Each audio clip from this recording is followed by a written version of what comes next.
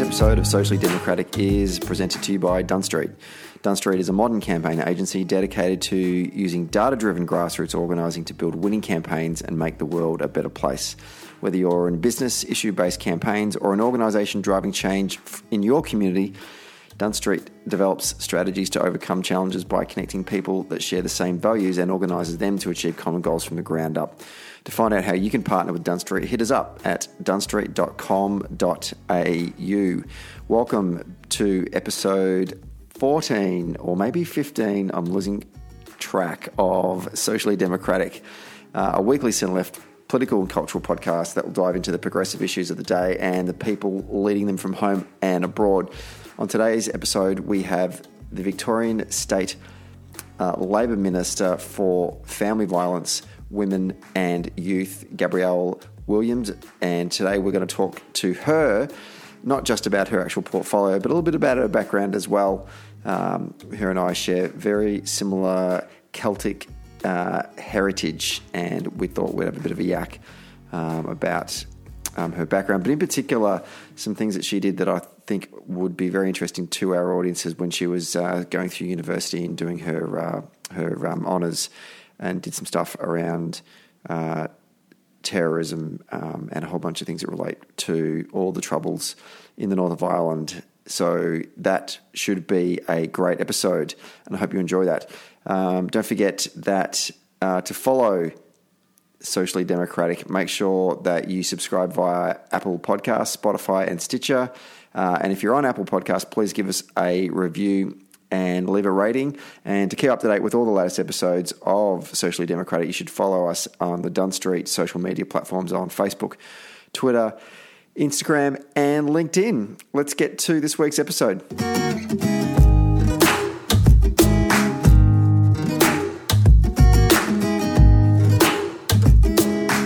Minister Gabrielle Williams, welcome to Socially Democratic. Thank you for having me. I have been wanting to do this podcast for a while. A number of our mutual friends in the Labor Party have said, you need to interview Gabrielle Williams. And I thought about doing delegating the research role to a very extensive research department at Dunn Street. Comprising of one Stephen Donnelly. Absolutely.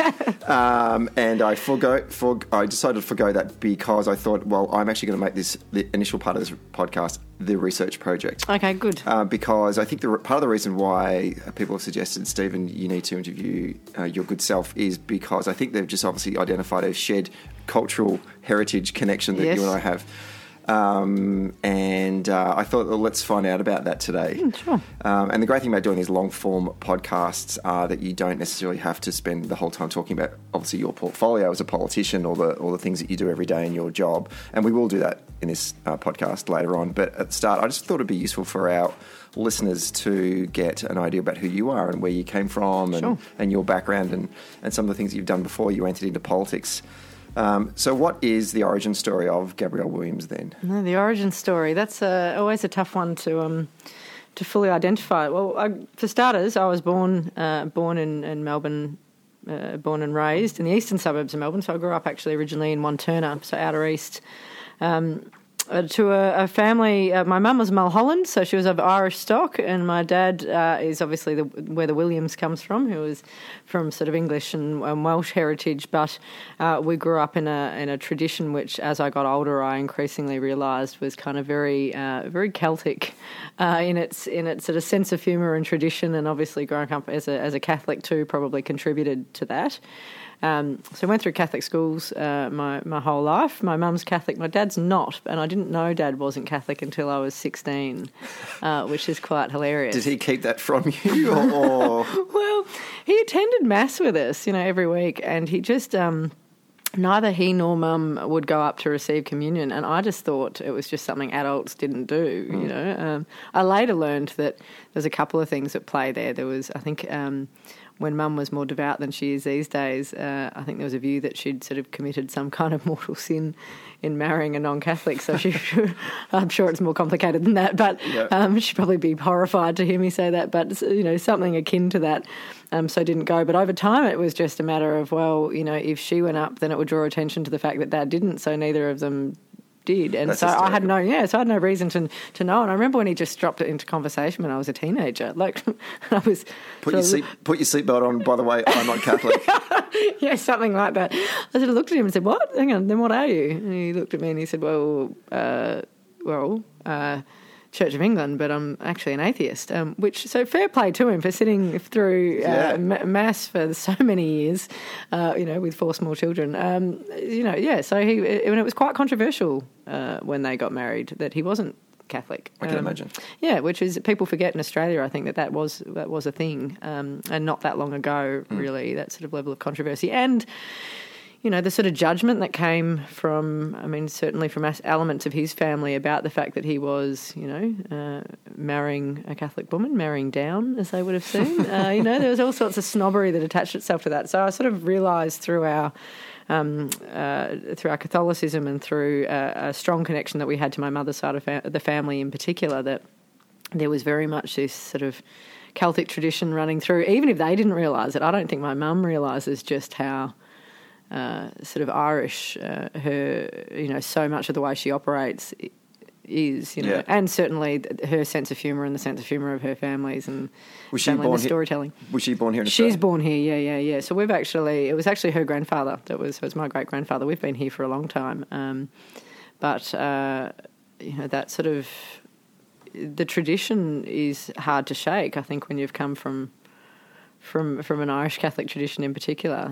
So much of it just filters through generations, which is probably why when I eventually went there myself and spent significant time there, that I just felt at home, because it was just, all the sort of cultural quirks and the people were just like the people I grew up with, and the things that they did with the things that I did growing up. It was all very, very familiar. What are some of the things that you did in growing up that had that cultural connection or that influence? So when I think about it as a child, the Wolf Tones got played a lot in our household, or Foster and Allen when Mum got control of the radiogram.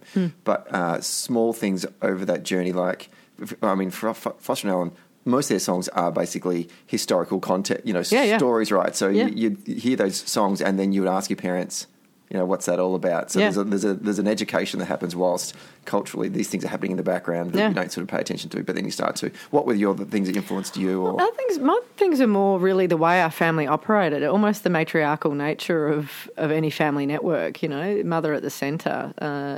She always knew what was going on with everyone, and it was a very close family. Everyone always knew...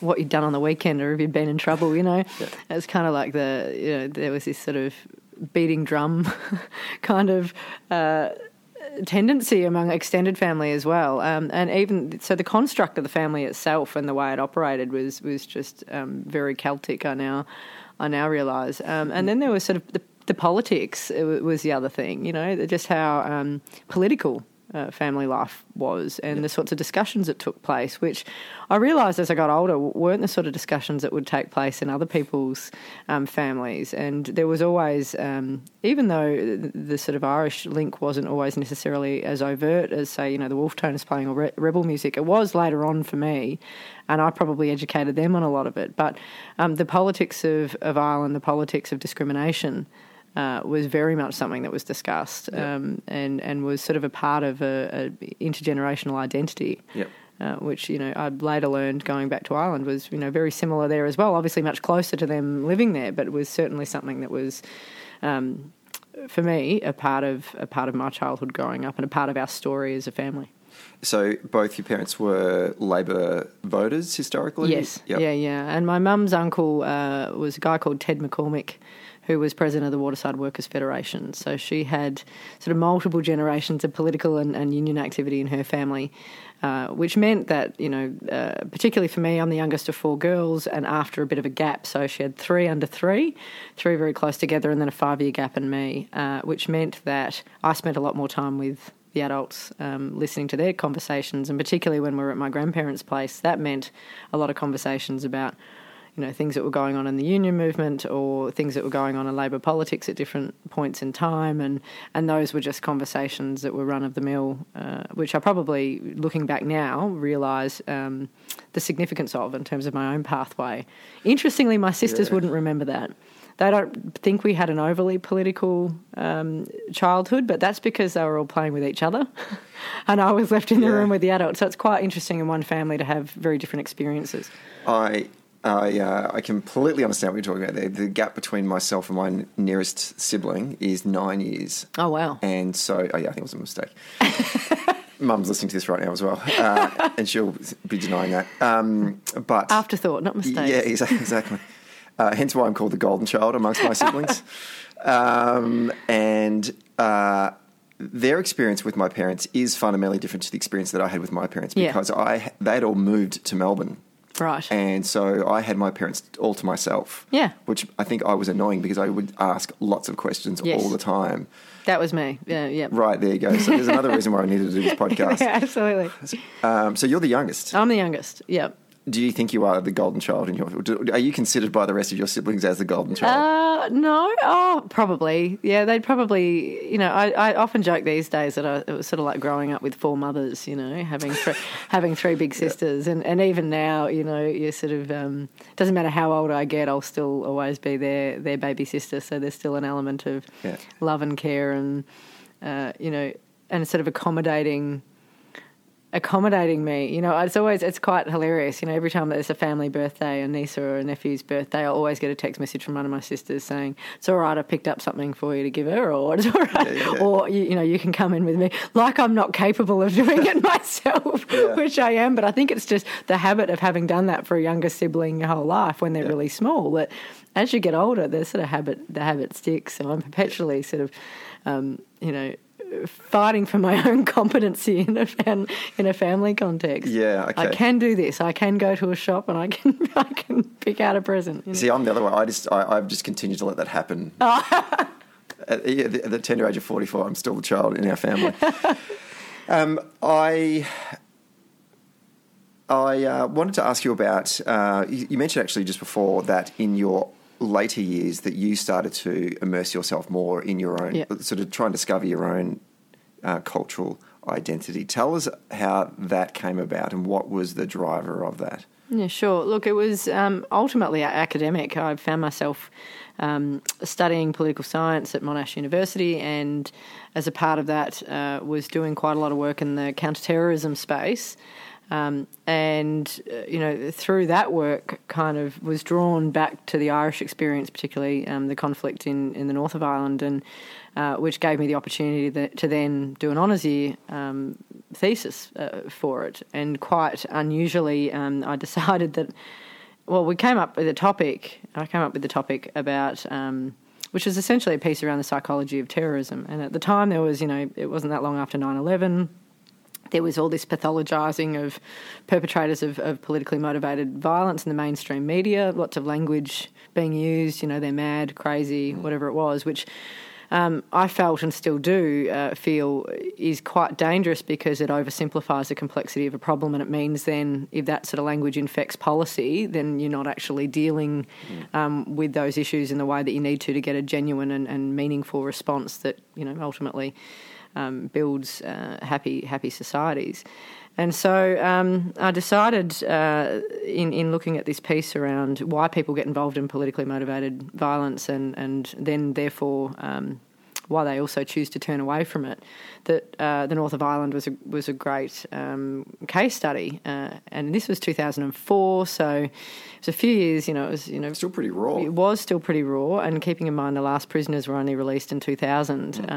I was young, I was 21, so I don't think I fully appreciated back then just how recent it was, but it was a very different place then 15 years ago than it is now, and it was certainly a lot more edgy, and the people I was there to see, and I'll get to that, were certainly in a different stage of their lives than they are now.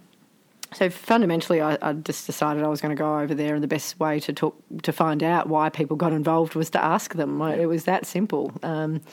I think that raised a few eyebrows at Monash as to why this young woman. That was my question, actually. Yeah. I mean, there was sort of, how do you propose to do this? And I kind of thought, oh no, I'll find a way, and and did, and so ended up accessing an ex-prisoner organisation called Koistra, and originally they said, look, we'll give you access to one person and one person only. Your project's not a priority, but hey, here's a list of names, and you can choose from them who you might like to speak to.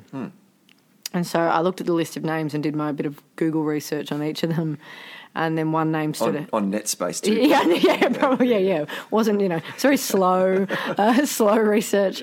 Probably could have just gone to the library. Yeah. And one name stood out in particular, who was on the 1981 hunger strike. Where 10 men died on that hunger strike. He would have been 11th in line to die. He did 70 days without food, which, if you put that in context, Bobby Sands died at 66 days. So 70 was certainly at the more sort of extreme end in terms of time. And his mother eventually pulled him off the hunger strike, which is why he's alive today. But still has some sort of physical, scars, if you like, health complaints that stem from that time. And so I chose him. I thought, that would be an interesting Why did you choose him out of that list?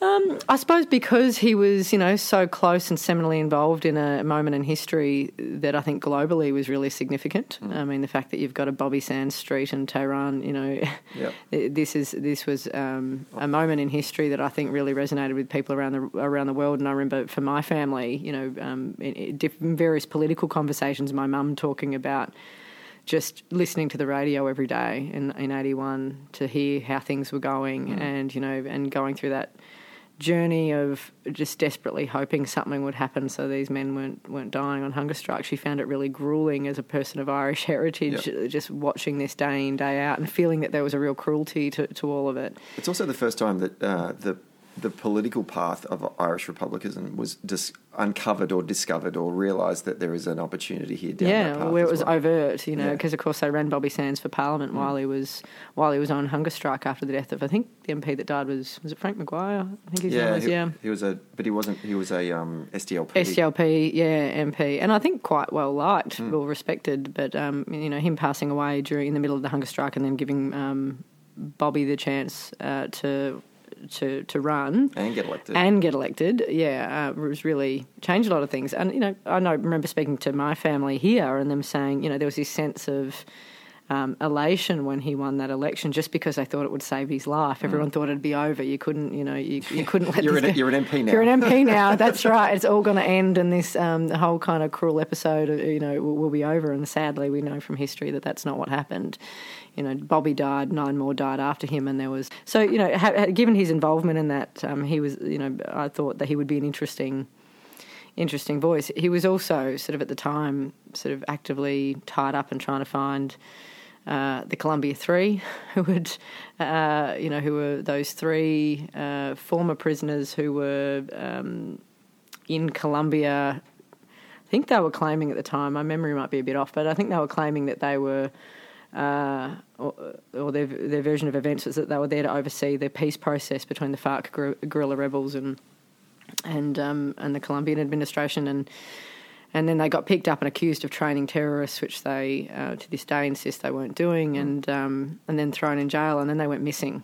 So he was still quite involved in a lot of the ex-prisoner community and peace building work, and was also a playwright and and had written co-written a film with a guy called Brian Campbell. So he had a lot of creative projects that he was doing, which made him quite unusual. He had a PhD, which also made him very unusual, that he got after he got out of jail. He was just an interesting character in his own right, and someone who was able to, I suppose, articulate his own story and the political context of that story well, which for an interview is perfect. Yep. So I got my one interview with the one person that they allowed me access to, and then after that interview was done, he sort of said, "Did you want to speak to some other people? I'll hook you in." And then one turned into kind of 10, and, wow. And then all of a sudden, I was sort of effectively meeting with some of the highest profile, in some cases, ex-prisoners in the north of Ireland. So was an incredible experience, and one that probably was contributed to this sense of connection to my own history and heritage, particularly when ultimately you were talking to people about their experience of discrimination and structural discrimination that was present in Northern Ireland in that sort of leading up to 1969 period. And how personally, I guess, that was felt, because so many of the stories that they were telling me were resonating with me because of stories I'd heard from my own family. For example, my mum and my grandmother didn't ever buy sanitarium products. They weren't allowed in our household because sanitarium didn't employ Catholics. Had a policy. And that was in Australia. I mean, and yet I was hearing to a much greater and more dramatic extent from these people in the north of Ireland about, blatantly discriminatory employment practices. The biggest working class employer in Belfast being Harlan Wolff. I think it was about 14,000 employees. They had a no Catholic policy. I was seeing ads in newspapers that had, like every ad just about in the newspapers from that time had Catholics need not apply. You were shut out of the police force, out of most kind of public sector workforces. Access to housing, gerrymandering, like blatant gerrymandering. You were, and electoral rules which were deliberately designed to disenfranchise Catholics. So you could only have, I think it was 2 adults in any household, might have been more in any household over the age of 18 voting. Well, when you've got a really large family, whereas most Catholics tended to, and you might have 10 kids and 5 of them might be over the age of 18, well, their votes were effectively being excluded. Famously, the Derry City Council, which the town of Derry, I think population-wise, was split 60-40 in favour of the nationalist community. Yeah. Yet only returned 3 out of 17, I think, on the council. Yeah, that's right. And that was happening all over the place, and very deliberate attempts to shut one half of the community out, politically, which, and then, of course, that you sort of, you got a very firm view about this being a significant civil rights issue, which was how people were seeing it for a large period of time, really, until Bloody Sunday, when all of a sudden, a bunch of university students leading a civil rights march, were effectively shot down by the paratroopers, and which changed the conflict significantly and turned it into a very, very bloody one. Much to the it was a great tragedy, I think, and a very, very long tragedy. 30 years of warfare and death and destruction and trauma, which the community is still recovering from now. But hearing those stories and being able to draw some level of comparison and think, this is a story of my forebears in many ways, and it was to a much lesser extent still the story of some Catholics even in Australia at different points in time, as I said, to a much lesser extent. But it was hard not to feel some sort of cultural connection with this place. But even aside from all of that, I just fell in love with Belfast. It was just such an amazing place, and if you're a political person, it was such a politically charged environment. You'd hear kids talking about politics, like it was in the street, and you think, this is unusual. Everybody was so plugged in. It's a highly engaged environment. Highly engaged, in a way that I suppose only societies impacted by conflict can be. They're the ones that tend to, it's such a high-stakes game. People have suffered so much. So, and I think there's this awareness that, what happens at a political level is just so very important because, they've lived it. It's life and death in some of these situations. When you were interviewing the hunger striker, did you ask him about, because his mother took him off the strike, what was his feelings towards his mother at the time and then over time? I'm assuming she's not with us today. No, she's not. It's a question that he often gets asked, and I'm always reluctant to answer it for him. But his own comments about it are sort of readily available. But he had no ill feeling towards his mother for taking him off. In fact, he tells this story about it must have been when he was. I might get my timing slightly right, and I'm sure he'll correct me if he ever was to listen to this. But I think it was about day 68, and they call your family in because you're effectively close to falling into a coma and passing away ultimately. And his father, brother and sister all begged him to come off the hunger strike, but his mother never did, never made the ask. But what she did say to him was, and it might have been, as they were on that, I think it was on that day, but she said to him, "You've got to do what you've got to do, son, and I've got to do what I've got to do."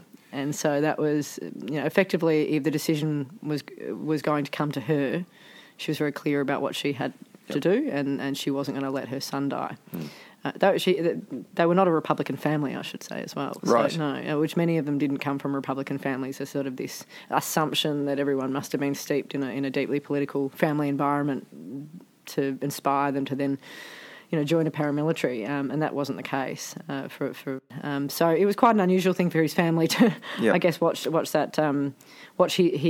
go down the pathway that he did, but probably also puts into perspective his mother's decision as well. So he was also very close to his mother. I asked him that same question when I interviewed him 15 years ago. It's the obvious question, isn't it? No, and he said no, he didn't have any ill feeling towards her. He fully understood why she had to do what she did, and he adored her. He just thought she was wonderful. She died a couple of years after the hunger strike while he was still in jail. So he never really got to have any kind of meaningful conversation with her, which is quite sad from an interpersonal perspective for anyone with their parents to be in that position.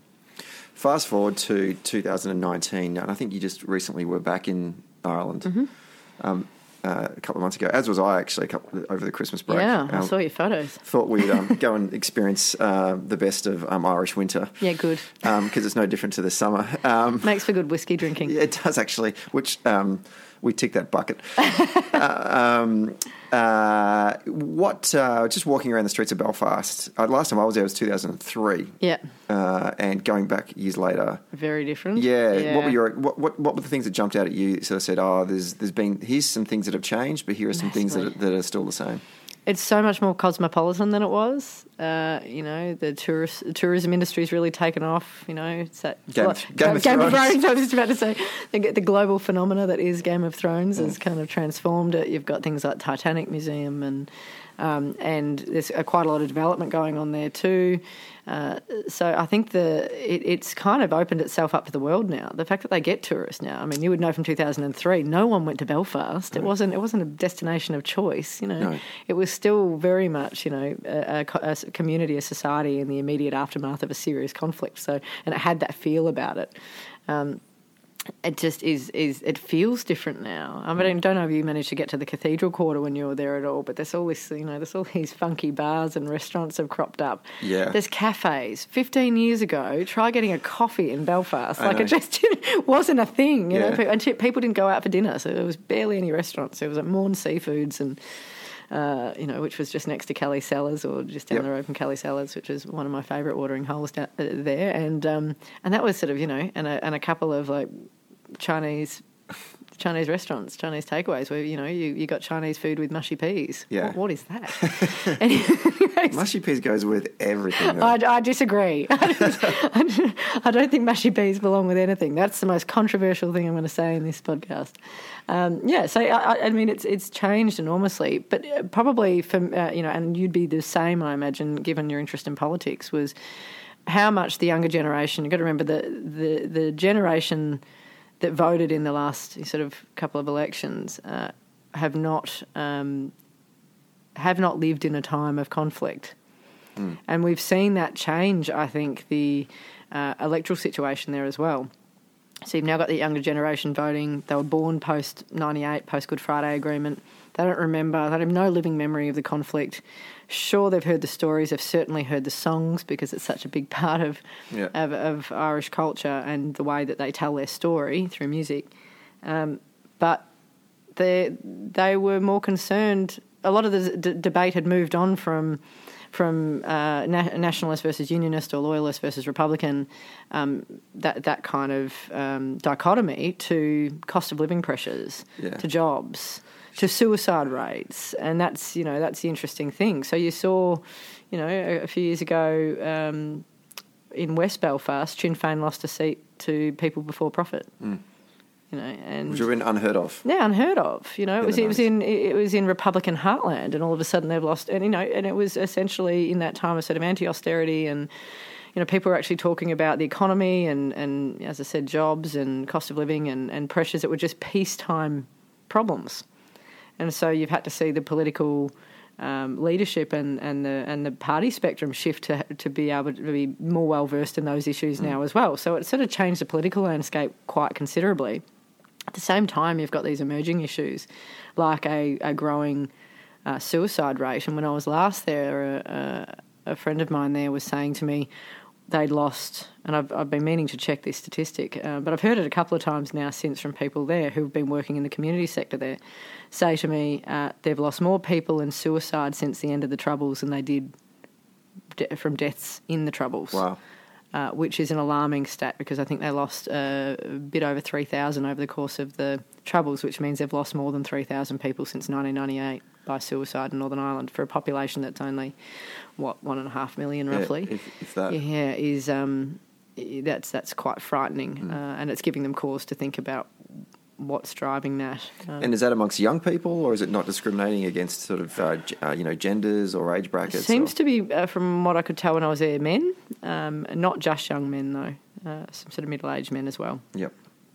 So it is. It does sort of shine a light on those sort of day-to-day pressures that I think people are feeling, and it's still a very high unemployment rate in Northern Ireland, which worries a lot of people, because that's when you start getting that sort of feeling of disenfranchisement and what that leads to, and that concern from those, actually, especially from those who were formerly involved in the Troubles in a combatant sense, so members of paramilitaries. They seem to be the one talking about this the most. This concern about young people being effectively kind of sucked in by dissident groups and told that the reason they don't have a job is because of X, and that the solution is to join a dissident group and to kick off the Troubles again, which no one wants to see. But it's very alarming, and as we saw recently with the murder of Lyra McKee in Derry, there has been a surge in dissident activity around Derry in particular, which has got a lot of people concerned. And for the listeners at home, Lyra was a young journalist. Yeah. Yeah. When we were in Dublin and we're heading up to the north, the car bomb went off out the front of the court in Derry. And we were having dinner with a Labor Party colleague for the Irish Labor Party at the time, and I sort of asked her of her thoughts on what was going on, and she was just, the biggest concern that is happening right now, and this is a segue into the next topic of the conversation, was Brexit. Yep. They're super worried about what Brexit will do to not just, broadly speaking, the Irish economy, but also this problem that we have with the border. The border, yeah. And what my partner remarked to me at the time, when the Brexit debate was happening in 2016, particularly, and it was a very London or more so a very English-centric debate. Yes. No one, certainly in the London establishment and the media, the British media, even sort of raised what would happen if Brexit happened. Yeah. What is going to happen? No one sort of sat down and said, well, what's going to go on with the border across the Irish Sea? Yeah. And maybe even still today, I don't think a lot of people outside of Britain are talking about Brexit and the implications it's going to have on Irish unity or peace. However, and I know you would have noticed this as well, whether you're in the Republic or you're in the North, that is the number one thing that is dominating the front page of the papers and the nightly news is Brexit and the implications it's going to have. Absolutely, every day. It's headlines every day. So I just wanted to get your thoughts on, on Brexit and what were your takeaways whilst you were over there, just sort of reading up on it? Yeah, look, it's as you outlined, it's at the front of everybody's mind, both I think in the Republic and in the North. Given I spend most of my time in the North when I am there, I think the fear is, there's obviously those broader economic concerns about what a border, what the implications of a border are, but there's that, I think that perhaps the rest of the world doesn't also understand the psychological impact of reinstating a border there. Most people that live particularly in the North or in any of those border areas have very, very sort of traumatic memories of there being a border there, and what that meant for movement across, but also, guards and police and military and all those sorts of things, that presence there at the border when that sort of dissipated, when the border was sort of essentially deconstructed post Good Friday, allowing more free movement. It was kind of emblematic of peace. So to talk about reinstating that even in the psyche of a people, it's very, very significant. And I'm not sure even that was really, or I'm still not sure that it is really understood, the sorts of fears that ends up sparking in people. The concern about a return to violence, also not helped by that dissident activity that we were just talking about. You're seeing a rise in dissident activity, you're seeing the prospect of a border being reinstated, which for many, strikes fear in their hearts, and then the potential economic impacts as well. Ironically, there's also another view that's occasionally put forward, which is, Brexit might be the one thing that fast tracks the United Ireland for those who want to take for those Republicans who want to take an optimistic view. Of course, for loyalists in the north, that's also a worry. So they're worried on multiple fronts. What if it is what pushes Northern Ireland into becoming a part of that broader republic? That they're concerned about that. Others, Republicans, might be those who want to be optimistic about it, but overwhelmingly, those are sort of still fringe arguments. It's that concern about what that means about whether a return to violence is made more likely through that activity, which, you're right, was never a part of the original discussions. There was never really a discussion about how Brexit had an impact out of England itself.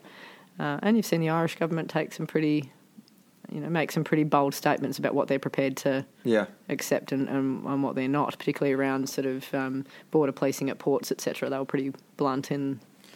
Well, it's interesting seeing how the European Union or the leadership in Brussels have handled these negotiations with the British government, because they've basically given the Taoiseach, the Prime Minister, a seat at that table and said, basically, you lead the negotiations because this is actually going to have a bigger impact on you than it is largely. It's not great for us in Europe in general. No. But Ireland have a seat at that table. Yes, and so they should, because it does have a disproportionate impact on them. It is it's the border between Europe and the UK post Brexit. So Ireland absolutely should have a seat at that table, and I think they've, as I said, been pretty blunt with what they're prepared to do, or rather not prepared to do, in order to make that work. And I know in the last couple of days there's been articles.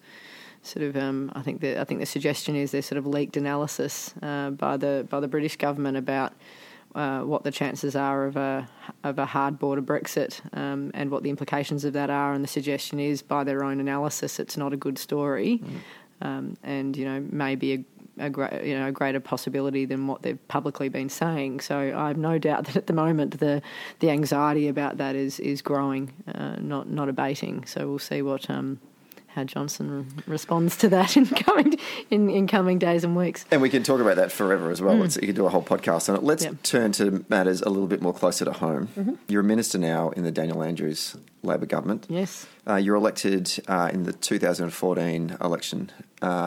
Just before we talk a bit more about your actual role and your portfolios, can you think of about a key moment in your Labor journey in which, if you had not have done that, you wouldn't be here today? A key moment in my Labor journey? I probably can. It was, I never had any great ambitions. I should preface this by saying I never had any great ambitions to be an elected representative. I loved, obviously highly political, loved the Labor Party and the Labor movement.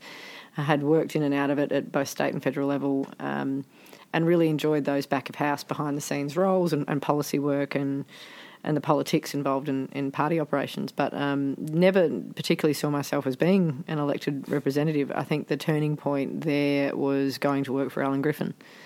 And this conversation that we had around where effectively he said to me one day, would you be interested in running? And I just immediately said no. Like, it just came out of my mouth. Before he'd even got the sentence out, I just knocked it on the head, and he sort of looked at me with this confused face, I think because my answer had been so unequivocal. And he said, well, you know, I'm going to go and get myself a coffee, and then I'm going to come back and I'm going to ask you that question again.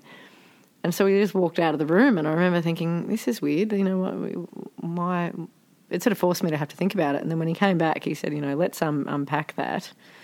Why did you respond that way? Why so forcefully? And by the time we discussed it and got to the end of that conversation, he said, so what you're telling me is it's fear that's made you respond that way. And I said, well, yeah, you know, good a reason as any. And he said, oh, well, that's no reason not to do something. And it was kind of that idea of why, you know, of questioning, of saying why not. And I think this is, you know, it probably ties into my portfolios a bit, but I do think there is a tendency by women in particular to automatically defer to somebody else and assume that they're more competent, that they're better placed to be able to do that role or to, you know, engage in that task, whatever it might be. Tend to stand back and let others stand forward or step forward. And I was certainly guilty of that repeatedly. And that was probably the first time I was probably made overtly aware of the fact that that's what I was doing, but also was kind of asked the question, well, why not you? What mental processes did you then have to go through to address that fear? I'm still going through them. I don't know that you ever get over it. Yeah. You know, I think it's little things like making sure that, you know, if you have an idea, if you're around a table, even if it's with your cabinet colleagues or your parliamentary colleagues, and there's a discussion happening and you have an idea, it's working up the courage to just verbalise it sometimes, you know, and convincing yourself that you have a right to give your opinion. And in fact, that's why you're there. Yeah. You're there to share your view and share your opinion. And it's, you know, it's all individual incidents and opportunities, and just making yourself take them rather than just let them pass you by. And so, you know, comfort builds over time, I guess. But I do think it's something we probably don't speak about enough. Yeah. You know, our public personas are of these people with enormous and extreme confidence, but often, you know, what happens underneath the surface is you know, does not match the public expression of ourselves that people would see. Yeah. It's funny, actually. I kind of worked that out at one stage in my union and political career, that it's actually okay in meetings to say, I don't know the answer to that. Yeah, absolutely. Everyone wants to be seen, I must look like an idiot if I don't know the answer to that. Or ask a question. Yeah. I actually still believe this. The most valuable person in any room is the person that asks a lot of questions, even though they might be the person that people eye roll about. They're always the most valuable person, because 9 times out of 10 they're asking questions that everyone else wants to know the answer to, but isn't brave enough to ask. So glad Gabrielle asked that question. I know. And, you know, and I'll be freely admit that I'm not always the person asking the questions. I'm sometimes the person that's sitting there thinking, thank God they asked that, you know, because I've been wondering that too. Yep. And, you know, and sometimes it's a silly thing, like, you know, and I've seen this happen where it could be a basic question, for example, what does that acronym stand for? Yeah. And then someone answers it, and you see like palpable relief across the faces of everybody around that table, because nobody knew what that acronym stood for. Yeah. You know, like it's things like that. You know, you sort of realise that. Having set up my own business and moving to a new sort of set of circles, and I've just been hit in the face with a whole bunch of new acronyms. And and you've got to ask. Oh, yeah. You know, it can be very, very, you know, the outcome can be potentially disastrous if you go off making assumptions. Yeah. But, yeah. So you're now the Minister for a number of portfolios, including family violence, yes, women and youth. Key portfolios for an Andrews Labor government. Yes. Let's start with family violence. Obviously, we had the Royal Commission in the last term, and all of the recommendations that were handed down, the Andrews government are going to implement. Yes. Talk us through some of the bigger ones that you've prioritised in your first stint as the Minister for. Yeah. Well, for starters, the reform itself is huge, and I don't think we've often reflect enough on the fact that it's world leading. It's not just nation leading. We have jurisdictions around the world who are watching us very closely at the moment, and who are looking to learn the lessons from the work that we're embarking upon, and looking to us to also build the evidence base around things, which was a big part of the Royal Commission report and its findings.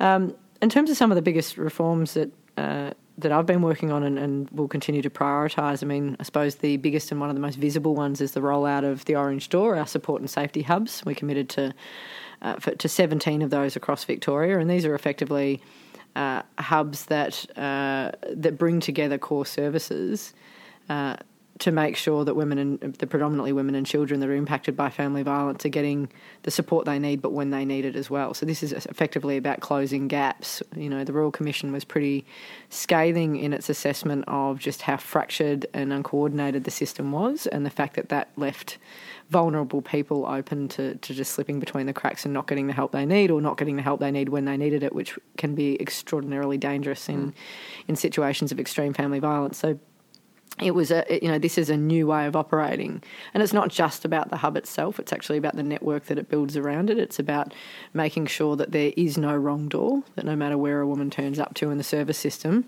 that she's connected into the other services she needs. So, the ultimate vision of our reform is that, whether you turn up to a hospital, to a dentist, to a specialist service, or you name it, that you are effectively then plugged in, through an Orange Door network to the help that you need when you need it. So these are really complex. It's a really complex part of the reform, because you're fundamentally asking different parts of the sector to work differently. They've been so used to working in silos over time, and now we're asking them to work together. We've got children and family services literally sitting next to a specialist family violence service and a perpetrator intervention sort of related service, whether that be men's behaviour change or whatever. And obviously also working hand in glove with police, and then with the universal service system as well. So it's a very complex system to have working and working well. So that's, getting that right is really important. We've got 5 hubs rolled out so far. We've got another few on the way, and overall, by the end of this term, we'll have all 17 underway. Both Metro and in regional Victoria? Metro and regional Victoria, and each of the other, which also highlights, I guess, the beauty of the model, or the value of the model, being that while obviously we want consistency of quality across all 17 sites and regions, we also want them to reflect that the communities in which they're embedded. So we know that there's particular challenges in a rural and regional community that there won't be in a metro community, and similarly there's some unique challenges in metro communities and in certain metro communities, and there will be in others. So it's really important that the hub itself reflect that and address it, which I think is also the strength of the model. It's, that sort of place-based way of thinking. And we know that particularly for women and children in rural and regional Victoria that are often experiencing these issues, is the challenge of the tyranny of distance is obviously a big one, of often a much thinner service system, so fewer options available to people in terms of the sorts of services that are often based in these areas, and a range of other challenges that mean we need to manage risk, I guess, in a slightly different way in those areas than we would in others, or lean on different networks. Yep.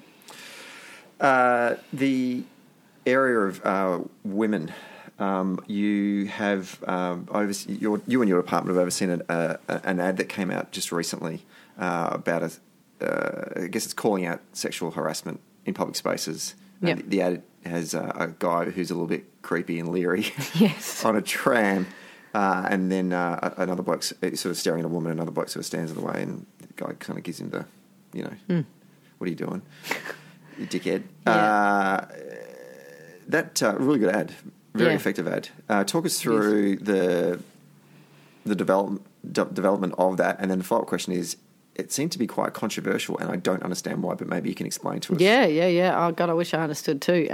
So that ad is the second phase. The ad you're talking about, which takes place on the train, is a part of the Respect Women Call It Out campaign. That's phase 2. Phase 1, people might remember, was the ad that had the handful of guys sitting around a table, and then one of them answers a call from his girlfriend, you assume, and he speaks to her quite terribly.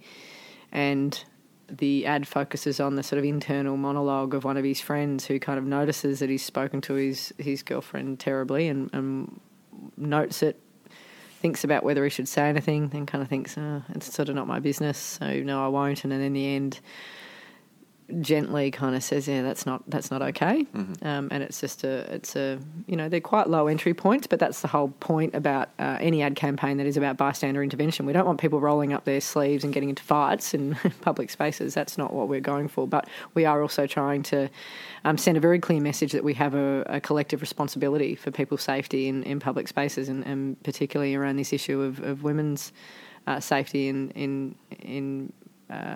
community spaces, public spaces, whether that be, public spaces or inside their own homes. And that it also points to the fact that violence against women is a cultural issue that everybody has to be a part of changing. So that latest ad on the train, which you've adequately described, was controversial. I don't really understand why it was either, but it brought out those voices that raise the kind of, oh great, so we're not allowed to look at women anymore.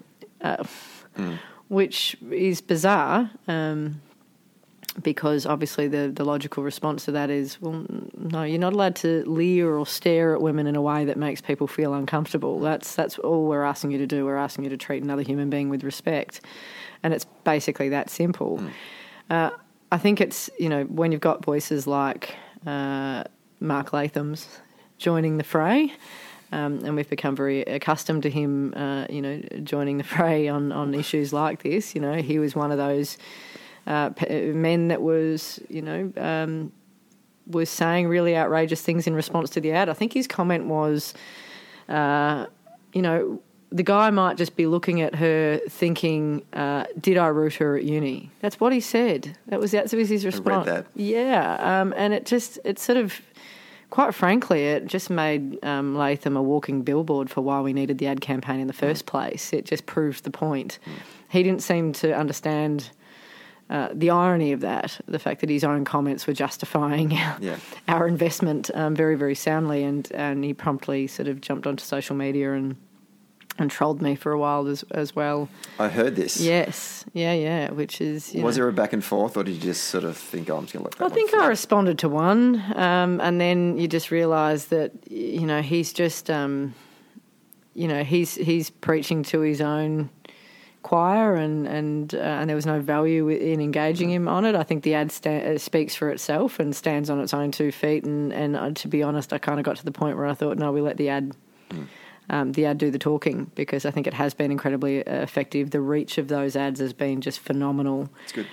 The latest data I saw, we're about to get a new set, but from that last one was that half of Victorians over the age of 18 had seen it already, and that was a little while ago now. So, we know that not only is the reach huge, that people are understanding the message that sits behind the ad and are able to articulate what it's trying to say and what it's trying to do, which again is, for anyone, in trying to get a message out, that's exactly what you want. For people to be able to understand and walk away with a very clear sense of what their expectation of them is. So ultimately, we're always going to, in issues around gender equality, around changing cultures, you're always going to have voices that have been at the more privileged, typically, end of the spectrum in terms of, they've been able to get away with behaviour that we're trying to stop for a long time, and so naturally they feel like they're losing something out of it. I've got to say, this whole idea around gender equality that, Latham isn't alone in some of the concerns, if you like, that he was raising. He might have been more blunt and crude with the kind of, point he was trying to put forward. But, we've had others in our political spectrum, the Prime Minister being one of them, who made remarks, I think it was on International Women's Day, about, of course we want equality for women just as long as it doesn't come at anyone else's expense. So what he was effectively saying is, women can be equal, but men aren't giving up anything, it was this kind of, which when you think about it it's absurd.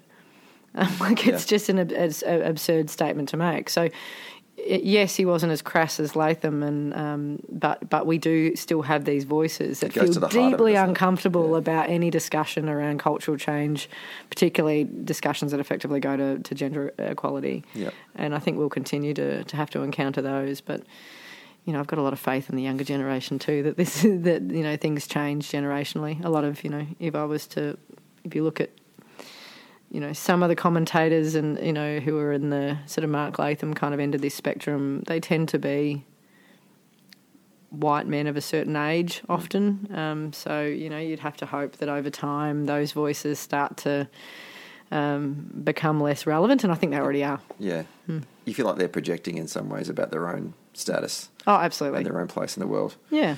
We think about it, Mark Latham, my God. I just... What a career journey, hey? Yeah, it really is. Like, I don't want to draw you in on any comments if you don't want to, but I just sort of think... I was thinking about this morning when we were doing sort of getting ready for this interview. I just thought, Mark, I love tradition, and I think one of the great traditions of the Labor Party is that in Canberra, in the federal caucus room, there are a photo portrait of every leader of the Labor Party since Federation. And Mark Latham's up on that wall amongst some great, unfortunately mostly men.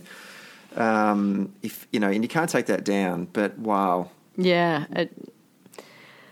I think any member of the Labor movement has a level of discomfort about that, and I think it, wonders what happened. Yeah. Was he always like this? Was it a change? They're the questions that seem to fly around all the time in relation to him.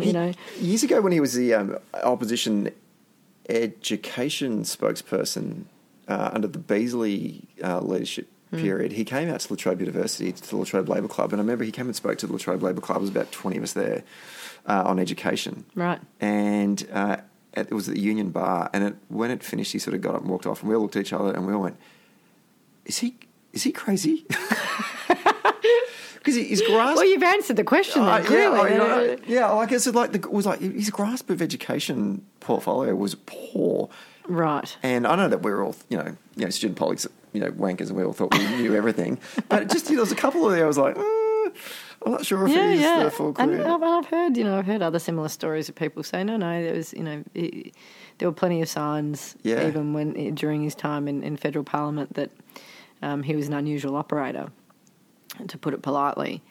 But to see him latch on to the kind of, to see him as a part of One Nation, full stop, it's just appalling. But to see him latch on to fringe issues and run them the way he does, and to become this kind of shock jock voice in Australian politics is just really disappointing. And you do have moments where you start to wonder whether he actually believes it himself. You do. I do. I every now and then think, is he just doing this because it gives him an audience? Or these core values here that he's driving? I know that's right. Or are these genuinely held views? And I'm just not sure. I haven't worked it out yet. And look, I've got no interest in getting to know the guy to a level where I can work that out. No, I don't need to. Let's just get busy doing good things for our community.